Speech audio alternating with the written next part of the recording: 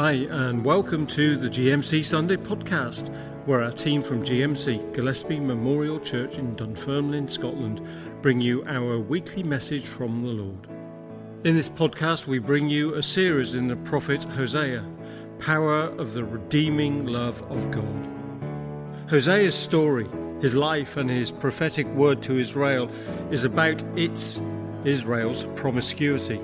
In other words, their idolatry and going after other gods. This book does not leave the reader to guess about who God is, but instead introduces his uniqueness and sovereignty, a message much needed in the church today. Ultimately, the message of Hosea is one of divine compassion and a love that will not let God's people go. May these words from Hosea be a blessing to you today. But now, before the word from God, we will lead you in a time of prayer. Let's join together in prayer. Let us pray.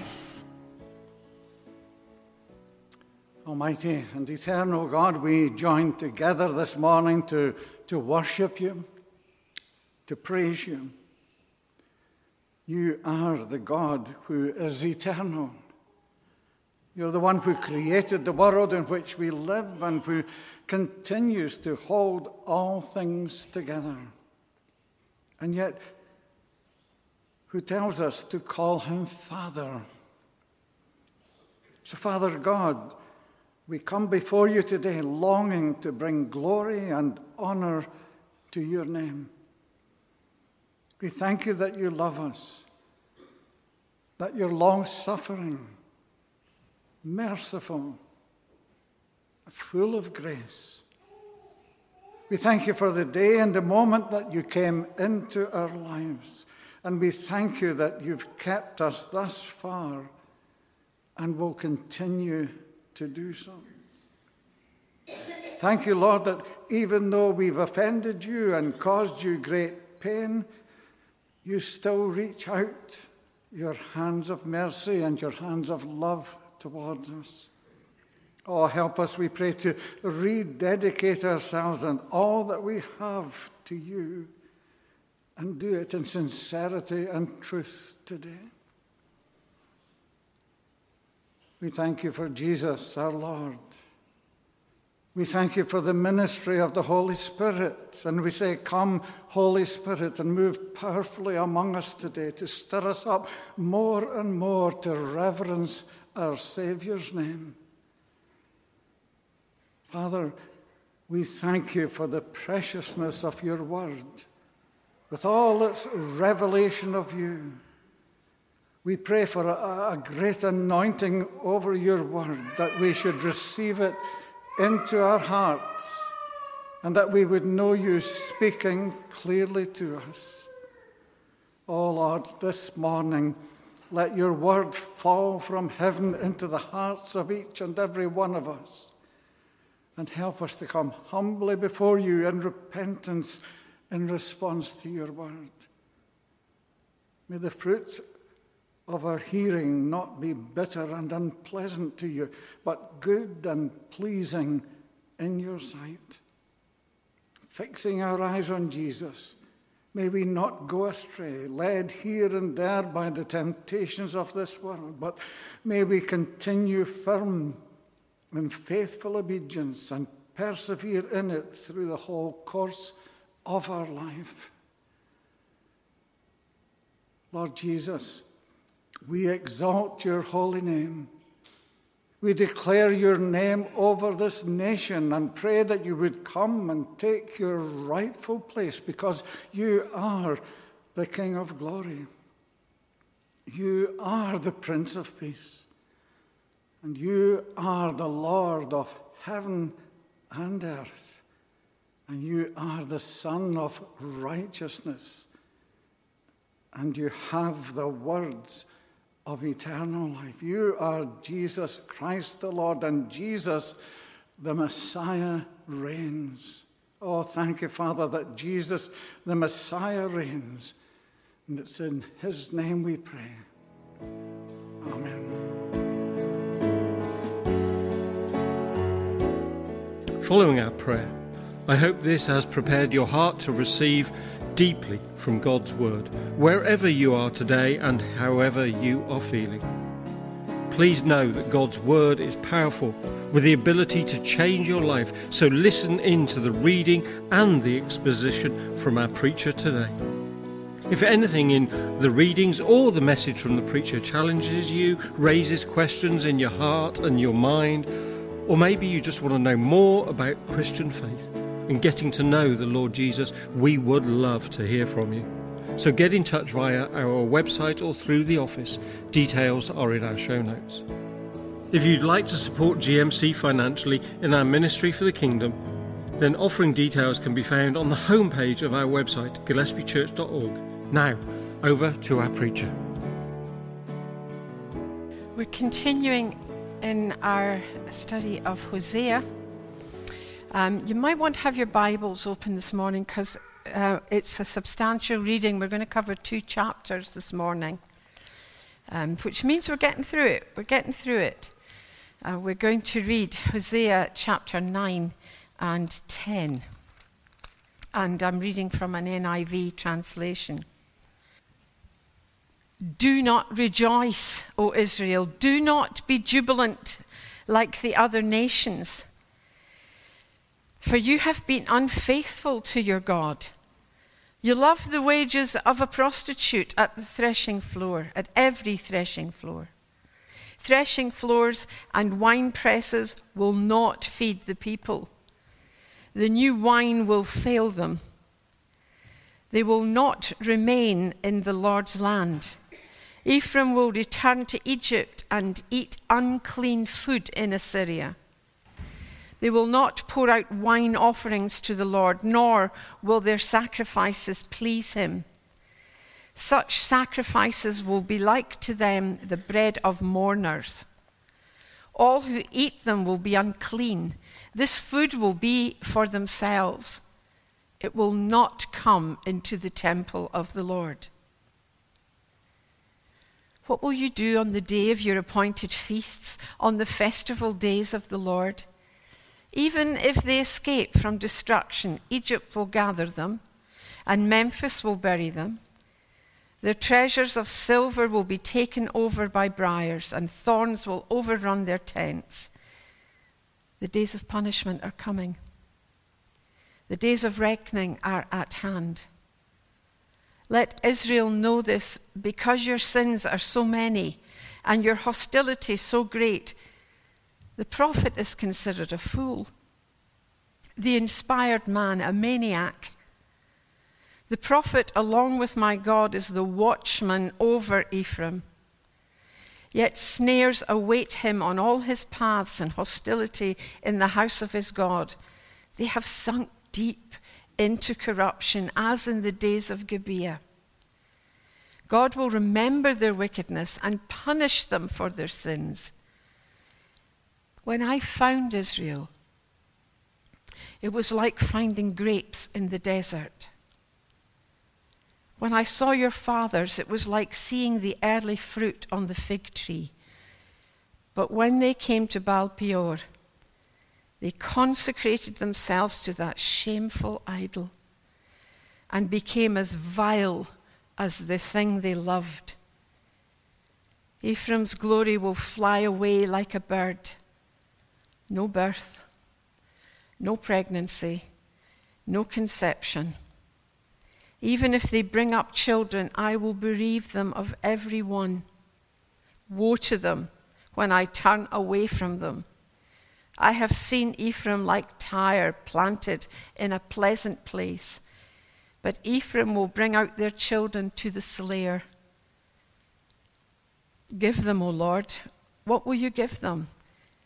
Give them wombs that miscarry and breasts that are dry. Because of all their wickedness in Gilgal, I hated them there. Because of their sinful deeds, I will drive them out of my house. I will no longer love them. All their leaders are rebellious. Ephraim is blighted. Their root is withered. They yield no fruit. Even if they bear children, I will slay their cherished offspring. My God will reject them because they have not obeyed him. They will be wanderers among the nations. Let's keep going. Israel was a spreading vine.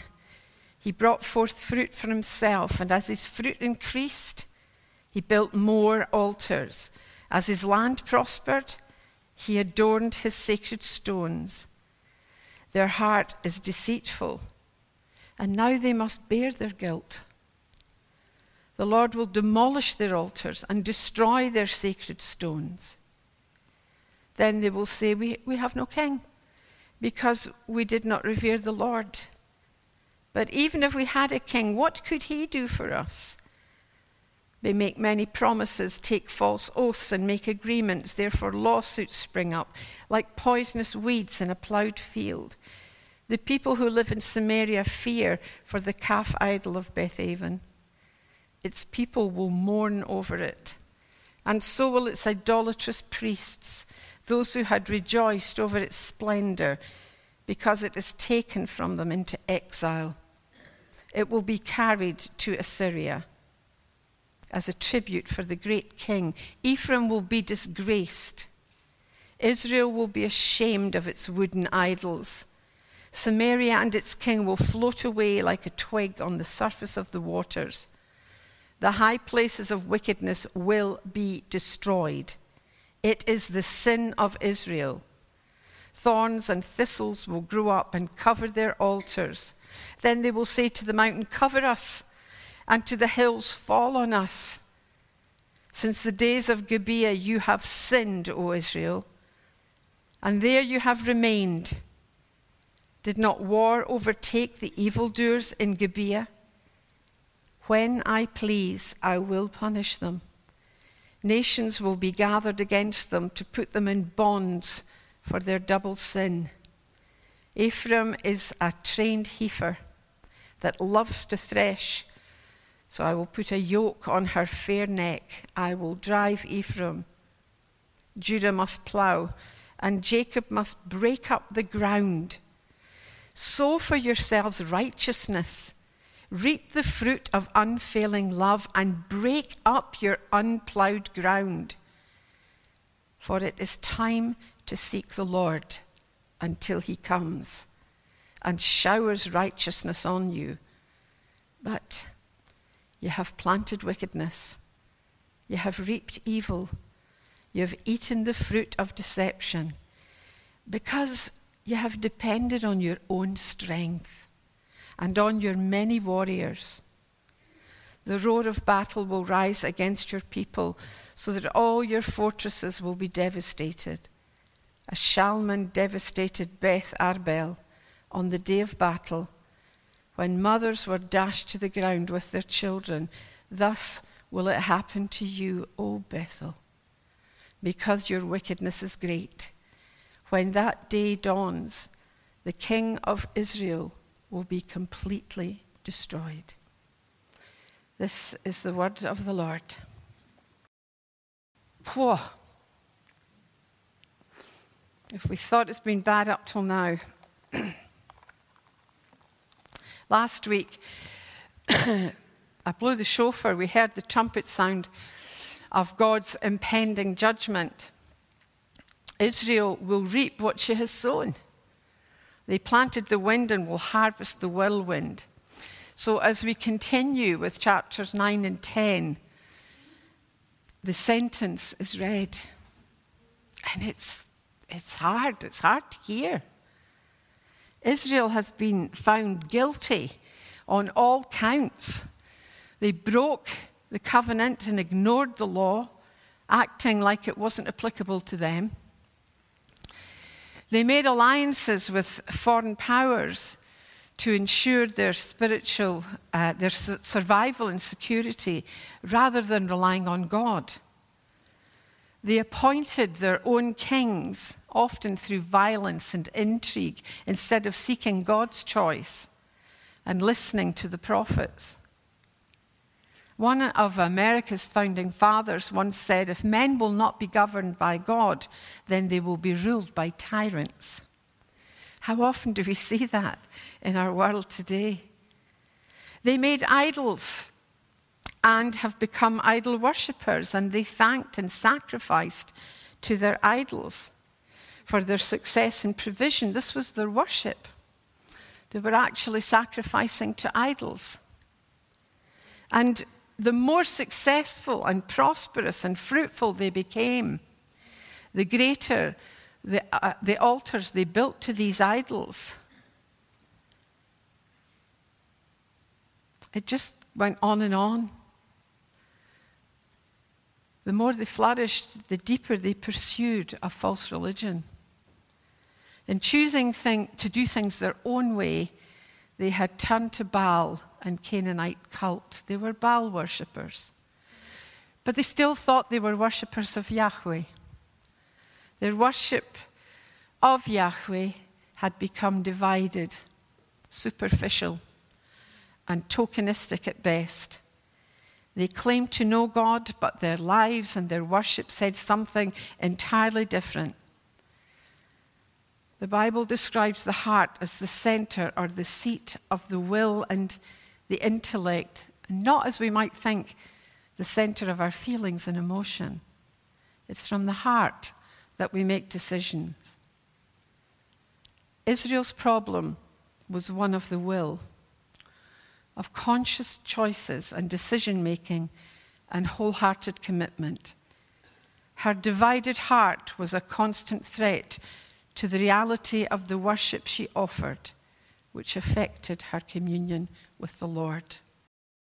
One of the things that stood out for me in this passage as I went over it was how patient God has been with his people. How compassionate and forgiving. But we hear it's wearing thin. Israel's sin has a familiar historical pattern to it. It's repeated over and over and over again. And in this passage, God reminds them of this, of the times and the places where they walked in disobedience and fell into idolatry. I'm going to dot back and forth between these chapters, but it says in chapter 10, verse 9, O Israel, ever since Gibeah, there has only been sin and more sin. You've made no progress whatsoever. Nothing's changed. If anything, it's gotten worse. God has forgiven time and time again and restored them. But will they never learn? Will they never grow to be the people he called them to be? This sentence, this judgment upon them has not just come out of the blue, nor is it unjust. This time God is saying enough is enough. There's a lesson or a warning for us all in this. How close to the wind are we prepared to sail? How near do we get to the flames of deliberate sin and disobedience when it comes to our relationship with God and indeed our relationship with the world? Are we prepared to test the goodness of God and the patience of God, believing somehow he might turn a blind eye, cut us some slack? Or do we believe we're still doing enough to be okay with God? Friends, if we test God in this way, fail to trust him, acknowledge or thank him for our countless blessings, fail to listen, choose to ignore his word, determined to do things in our own strength and willfully have our own way, ignore the warnings and refuse to let him deal with specific sin in our lives, specific wounds and hurts, two things will happen. God will not share his glory with another, whatever takes precedence in our lives, if it's not God. Unchallenged sinful behavior if it's not dealt with, it keeps recurring over and over, just like the children of Israel. Kept happening again and again. And it increases until we reach the point where disobedience is the norm. And our hearts become so hardened that we're no longer able to discern the Spirit's voice and the Spirit's leading. At this point, and it may take a while, God says, enough. Enough. If this is what you want, if this is your choice, I'm going to take my hands off and my covering off of you. But if you choose this road whilst continuing to consider yourself a child of God, realize you are an apostate. Jesus said you cannot serve two masters. Either you will hate the one and love the other, or you will be devoted to the one and despise the other. You know, sometimes when people share their testimony, they will share what their sinful life was like before they knew Jesus, and of how much life has changed for them after they received Jesus as Lord, because they're forgiven, they're restored, they're filled with joy, they're set free to realize their God-given potential. You know, God has a potential and a plan for each and every one of us. Lee shared something of his story last week, of how much he's changed since knowing Lord Jesus. You see, we're supposed to change. We're supposed to grow. We're supposed to become more Christ-like in our faith and godly character, and realize our destiny and our potential, not to make no progress at all. And this is what Hosea is saying to the Israelites. You've made no progress at all. Something's gone wrong when this happens. And it's always our choice. Our will determines the direction we are moving in. Israel has made no progress at all. Now, we can understand and even be sympathetic of past sins before a person knew and believed, and not judge that person. They weren't in the Lord then. The life before Jesus and the life after Jesus should be drastically different. And that's the power of your testimony, of our testimony. Look at what God can do, and look what he's done with someone like me. But what if those who fall away, who knew the favor of God, knew and know Jesus as Savior, what is the value of their witness and the example they give to others when they fall away and disgrace the name of the Lord and miss the plans that God had for them? Israel was God's favored people. He chose them.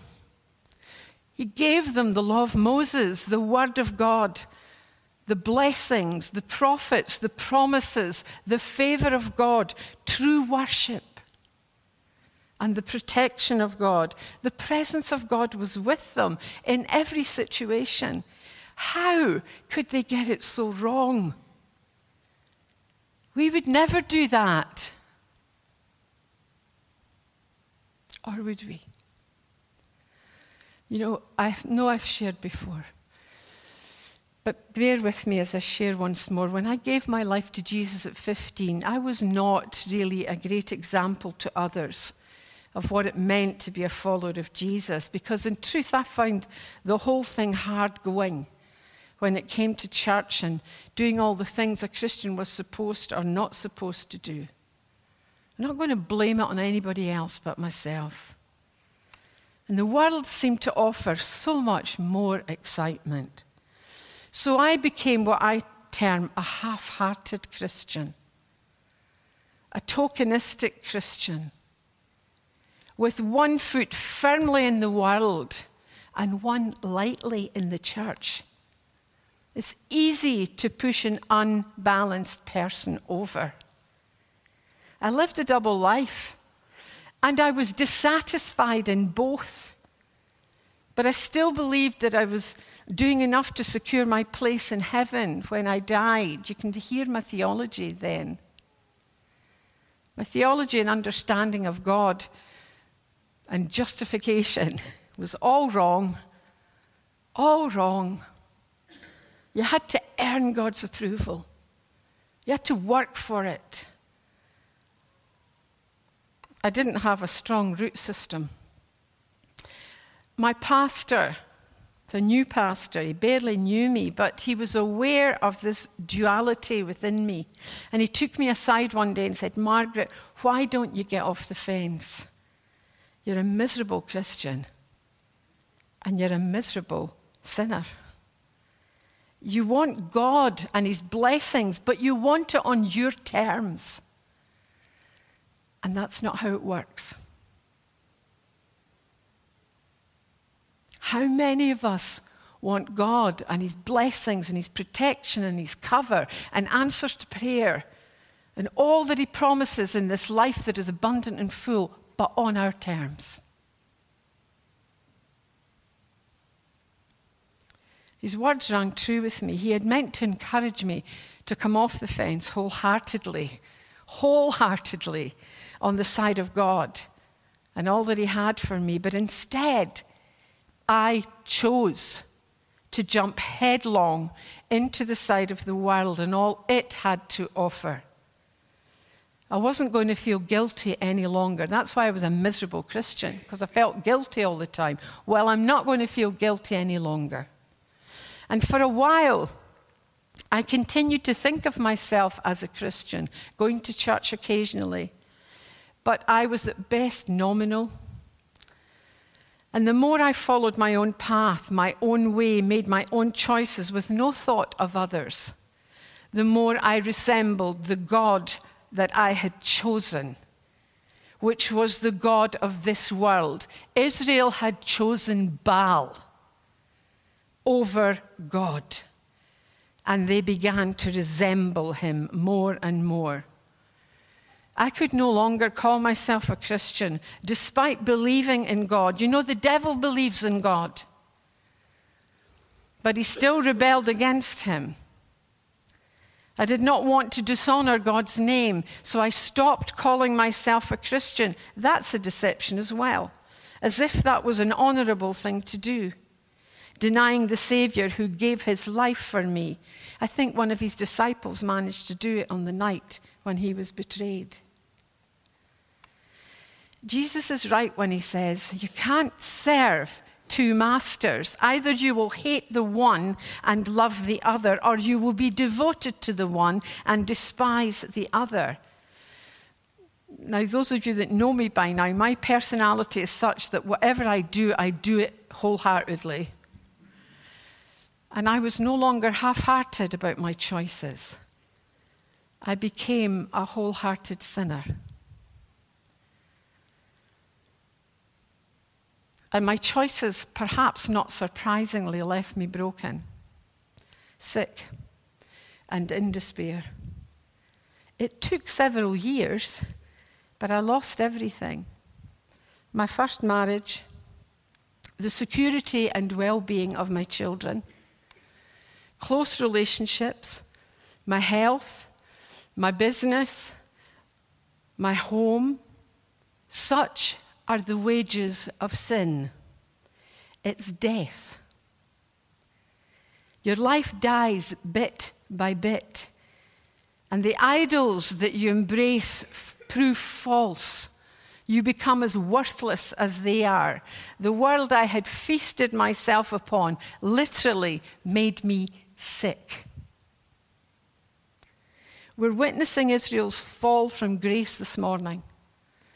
And this sentence given from God of removing them from the promised land and returning them to bondage. They're not returning to Egypt. That's just to let you know that they're being returned to bondage. They were released from Egypt. They're being returned to bondage. This time it will be the Assyrians. God is letting them go to feast fully on the choices they've made. They'll be taken into captivity by the Assyrians, who ironically, they've been paying off to protect them from other threatening nations, including Egypt, giving them protection money. They trusted the army that they had to protect them. They made an alliance with a scorpion who turned around and stung them, instead of trusting God to protect them and provide for them. Instead of worshipping the one true God, they mixed it all up and thanked Baal for their good fortune and prosperity and fruitfulness.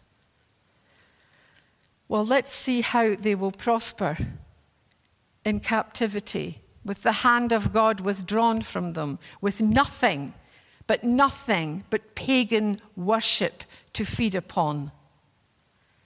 This is the life you want? Have it wholeheartedly. This is the worship you want, which is so offensive to me? Then have it wholeheartedly, with no illusions that you are still my people. Hosea has been warning Israel to repent. You are in such danger. He preaches against this idolatry, but they laugh at him. They call him crazy. Are you crazy? Life's good. That's what the world does. That's the illusion. When the people of God are in the midst of the world trying to share the truth with them, they don't want to hear it. Crazy Christians. Crazy Christians, get real. And Jesus warns that the same thing will be true for all those who are faithful to his word in every generation. Matthew 5 and verse 11 says this: God blesses you when people mock you and persecute you and lie about you and say all sorts of evil things against you because you are my followers. Be happy about it. Be very glad, for a great reward awaits you in heaven. And remember, the ancient prophets were persecuted in the same way. Hosea was laughed at and persecuted for coming and trying to warn the children of Israel. God chose these people. He called them by name. He made a covenant with them. And he will not allow them to be the people of Baal. That's the bottom line. If they will not be Yahweh's people, they will be no people at all. Israel is headed for ultimate ruin, and this is their sentence. They will be removed from the promised land after everything they'd gone through to enter that land. They'll be removed from it, and their relationship with God will be severed. There will be no children. This text means there's not going to be any children of godliness. Theirs will be the last generation to come under God's protection and blessing. The goodness of God will be removed from them, and they will live with the full consequences of their choices, scattered among the pagans they so identified with. Israel has become vile, like the thing they loved, fixating on something other than the true and living God. It's a somber warning that if we organize our lives around anything that is not of God, it changes a person until we resemble that thing, that idol. From a spiritual perspective, idolaters become lifeless and worthless and as impotent as the thing they serve. There's no fruit, no life in all its fullness. Hosea 9 ends with a sober warning. If you don't repent of your wicked ways, God will reject you. Now, looking at the clock, I can see I'm not going to get through 2 chapters. So I'll just take another 5 minutes or so, and we'll go as far as we can. They should not think of themselves as the people of God who will one day inherit covenant promises. You know, the promised land, whether it's Canaan or the new heavens and the new earth, is not for apostates. There's no place for half-hearted Christianity in God's kingdom. So what are our choices this morning? Consider the choices that we are making. Here's a bit of hope from chapter 10. Plant good seeds of righteousness, and you will harvest a crop of love. Lee spoke to us last week about sowing and reaping. What do we want to harvest in our lives and in our church and in our communities and in our families? But what if we've made poor choices and gone our own way and not God's way, refused change or challenge or discipline? Well, Hosea goes on, plough up the hard ground of your hearts. That's what sin does. It makes your heart hard. Plough up the hard ground of your hearts. For now is the time to seek the Lord, that he may come and shower righteousness upon you. I chose the God of this world, even knowing Jesus, and it crushed me. But I want to say, friends, it was while I was in this sickened and desperate state that God came to me one day and whispered, "Daughter, your name is written in the book of life." God cannot break covenant. He is just. He will deal with sin. But he will always be faithful to the promises he makes. Such amazing grace. I could not believe. Incredibly, I was still his child. God is faithful to his promises even if we are not. He had waited until I was so sick of the world to say, "Have you had enough? Have you had enough yet? Do you want to do things my way? Because you're mine. I chose you, and I called you by name, and I've never stopped loving you, and I have a plan and a purpose for you, and no one can snatch you out of my hand." How great is our God! He cannot ignore sin. But Jesus paid the price for my sin, and God made a way for me to return to him wholeheartedly. Not half-heartedly, wholeheartedly. And this is the result, I'm afraid. I'm my beloved's and he is mine, and God wants that for his people, Israel. And if it means sending them into captivity until they're so sick, till they're vomiting on their choices, until they will eventually cry out and say, "Enough, enough." And as we go through the rest of Hosea, we will see the compassion and love of God, who never leaves us in that place. He must deal with sin. He will not share his glory with another. You see, the more you do what you please, the less you will be pleased with what you do. People who do whatever their heart pleases are never satisfied. I know Hosea is a difficult message to hear, but please hear also the heartbeat and love of God, who loves his people. So let me close with this. Are we placing our trust in anything other than God in our lives for our security and our well-being? True worship is always meant to satisfy you. Always. But it wasn't satisfying them. Because when we live out with God's parameters for our lives, half in, half out, the more we do what we please, the less we will be pleased with what we do. Israel had made no progress in years. But that would change. By the love of God, let us pray. Father, there is so much in your word. We want to get to the depth of it and learn the lessons. As you reminded Israel over and over again, remember when you got it wrong there. And remember when you got it wrong there, and I took you back and I restored you. But you've made no progress. And we wonder today at our churches that are full of people who have made no progress. They haven't grown because they've chosen not to grow. They've said this far and no further. I want all you have, but I want it on my terms. God, forgive us.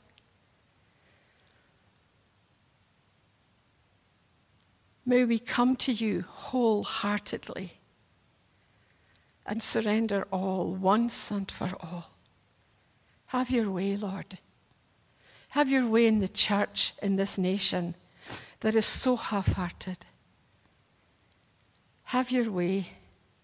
Do whatever you need to do, that we would fully realize your love and your compassion, but your justice. We come to you this morning, and if any of us have a sense of, I'm living two lives here, I'm giving a part of it to God, but I'm also giving a part of it to the enemy because I'm living in the world. Will you help us to come off the fence, not on the side of the world, but on the side of the kingdom of God and all its righteousness. Help us, Father. Hear our prayer. We ask it in Jesus' name. Amen.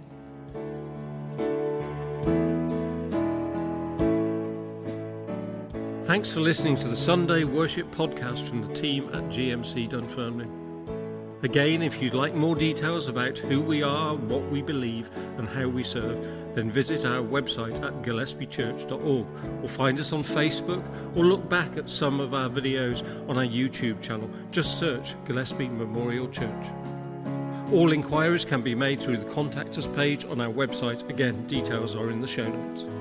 If you'd like to support our work with a financial donation, then offerings can be made by clicking the Support Us with Stewardship icon on the homepage of the website. If you liked what you heard, then please share this podcast with friends and family and colleagues. Share the Word of God. This has been a production of GMC, including the pastors and the tech team. All copyright remains with the producers. Today's episode was edited by Jack Wiggle, and the soundtrack is Above All by Lenny LeBlanc and Paul Beloche, performed by Gordon Eastop and Mike Weaver. Thanks for listening, and God bless.